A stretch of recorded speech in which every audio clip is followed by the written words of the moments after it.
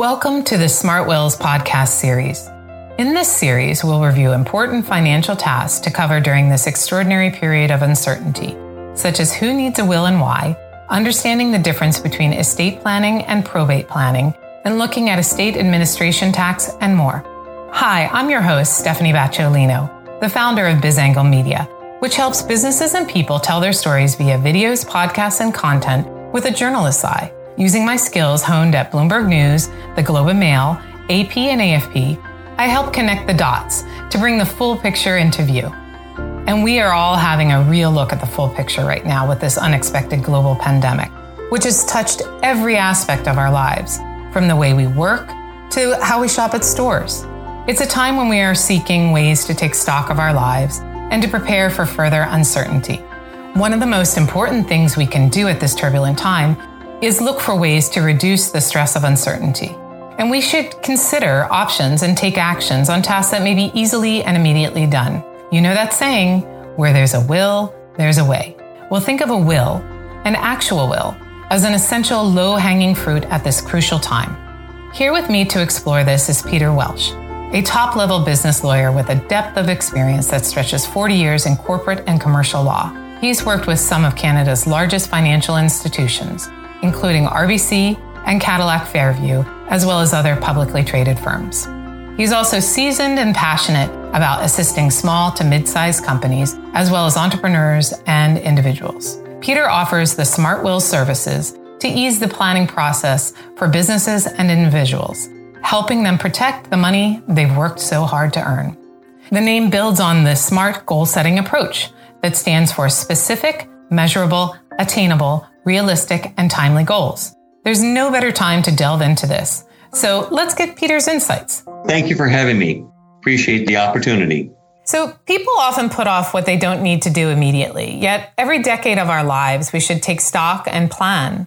Today, we're going to discuss the differences between a will, estate planning, and probate planning, and when you should get them. Peter, can you start us off with an overview of each of these terms? Well, thank you, Stephanie. Yes. First, an estate plan is really who is to get what out of your estate. A probate plan is working with your estate decision to try to achieve how you're going to do that at the least cost and the fewest taxes. And then a will, it really records those two items, the estate plan and the probate plan. So, estate plan, who gets what? Probate, how to get there? Will, recording it. Here are the kind of typical estate planning documents and issues to consider by age. So let's look in circumstances where you're in your 20s. Once you turn 18, your parents no longer have authority to make healthcare or financial decisions for you. That's why it's important to visit with a lawyer and get 1. A healthcare directive, which specifies which actions should be taken regarding your health if you are no longer able to make decisions. An example would be a car accident where you are in a coma.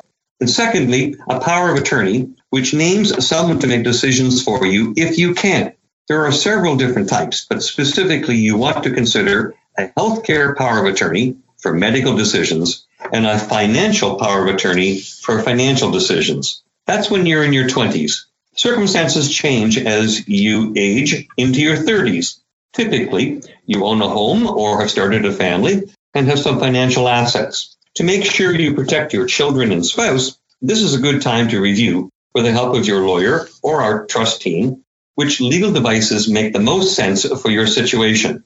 In specifics, wills will deal with who inherits the assets and how care will be taken for settling your estate, and if necessary, who will care for your children if you or your spouse are unable to. You can use a trust, but right now, transferring ownership of your assets to someone you choose, you need to have a trustee. And the will dictate who will manage your assets for the beneficiaries you designate. Trusts you could use to include different kinds of assets, such as real estate and investment accounts. And a trustee can also be set up in many different ways. Now let's look at what happens when you're in your 30s. Typically, you own a home, have started a family, and have some financial assets. To make sure you protect your children and spouse, this is a good time to review, with the help of a lawyer, which legal devices make the most sense for your situation. The first one is, of course, a will, and that could be actually a primary will and a secondary will, possibly because you own shares in a private corporation. And you'll be able to separate assets that might require probate from those that don't require probate, which means avoidance of estate administration tax. A will provide you opportunities to determine who will inherit your assets, who will take care of settling your estate, and if necessary, who will care for your children if you or your spouse are unable to. There is another alternative to a will, but it's a rather fancy process for estate planning, and that involves the creation of a trust. Essentially, a trust transfers ownership of your assets to someone you choose, who's actually called a trustee, and dictates who will manage your assets for the beneficiaries you designate. Trusts can include different kinds of assets, such as real estate and investment accounts. They can also be set up in many different ways. You may have heard of living trusts, or revocable trusts, or irrevocable trusts. To find out which one is right for you, consult with your lawyer. You can reach us at smartwills.ca. Now let's turn to what happens in your 40s. You have had the above documents and decisions in place by your 40s. Congratulations. If not, it's time to catch up. Now is also the time to talk to your parents about their estate plan. While these conversations can be difficult, understanding your parents' long-term financial and healthcare wishes is usually best for everyone. Specifically, check with your parents to make sure they have legal documentation for 1. Distributing their assets, either a will or trust or beneficiary designations. 2. How medical decisions will be made if they become incapacitated, including their preferences and who can make decisions. And 3. Long-term care, including where they want to live and how they will pay for it. Your parents may even have a long-term care insurance policy. Be sure to ask. Now let's turn to your 50s and 60s. If you haven't done any estate planning by your 50s, you're not alone. According to recent research, 42% of baby boomers do not have estate planning documents in place. Now is the time to get proactive and create these legal documents. We can help you answer your questions and work with your other advisors to get you started. Wow, now we'll turn to the 70s and beyond. At this point, with your estate plan complete, you should focus on reviewing or updating your plan as appropriate. Make sure that your estate plan is as clear as possible and ready to be executed when necessary. It's never too early to start talking about an estate plan. We can review your situation and help you determine the next best steps. The most common and important mistakes in estate planning are not about complex issues. They are basic mistakes about the fundamentals. So why do you need to be smart in your planning? First, it protects your beneficiaries.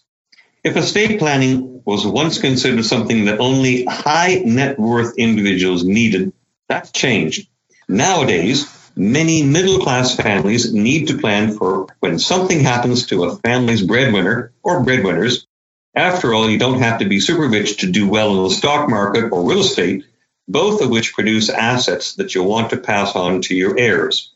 Even if you're only leaving a second home behind, if you don't decide who receives the property when you pass away, you won't have any control over what happens to it. That's because the main component of estate planning is designating heirs for your assets, whether it's a summer house or stock portfolio. Without an estate plan, the courts will often decide who gets your assets, a process that can take years, rack up fees, and get particularly ugly. Remember, estate planning is determining who gets what. That's the first step. And going back to what does the court have to consider, it doesn't know which sibling is to be responsible and which one shouldn't have free access to cash, or those sorts of decisions.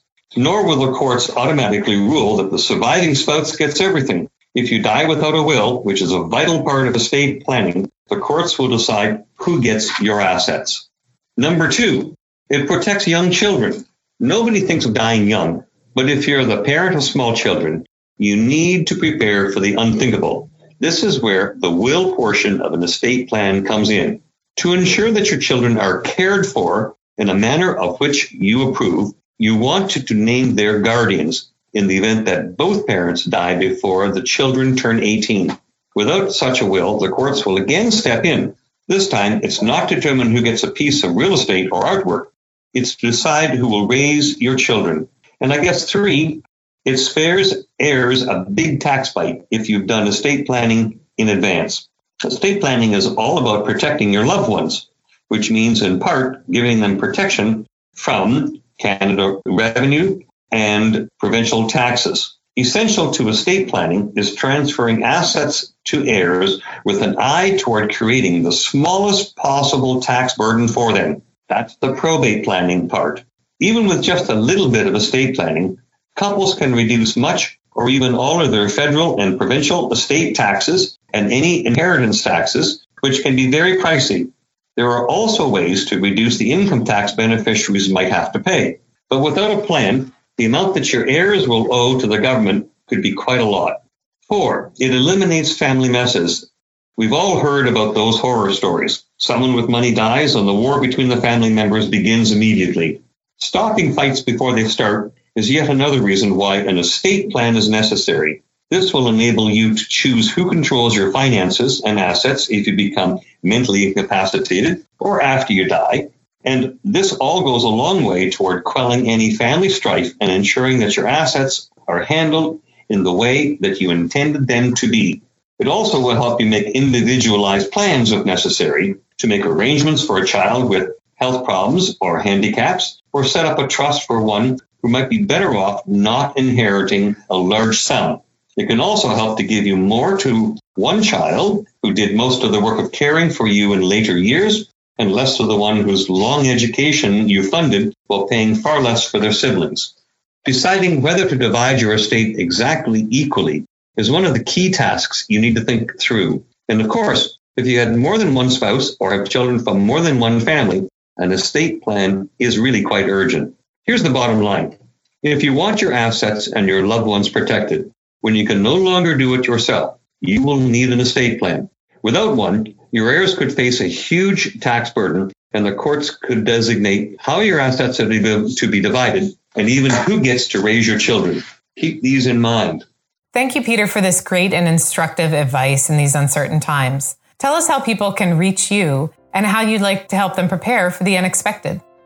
Well, thank you, Stephanie, for having me. First off, our website is smartwills.ca, and I can be reached at peter@smartwills.ca or by phone at 905-337-3121.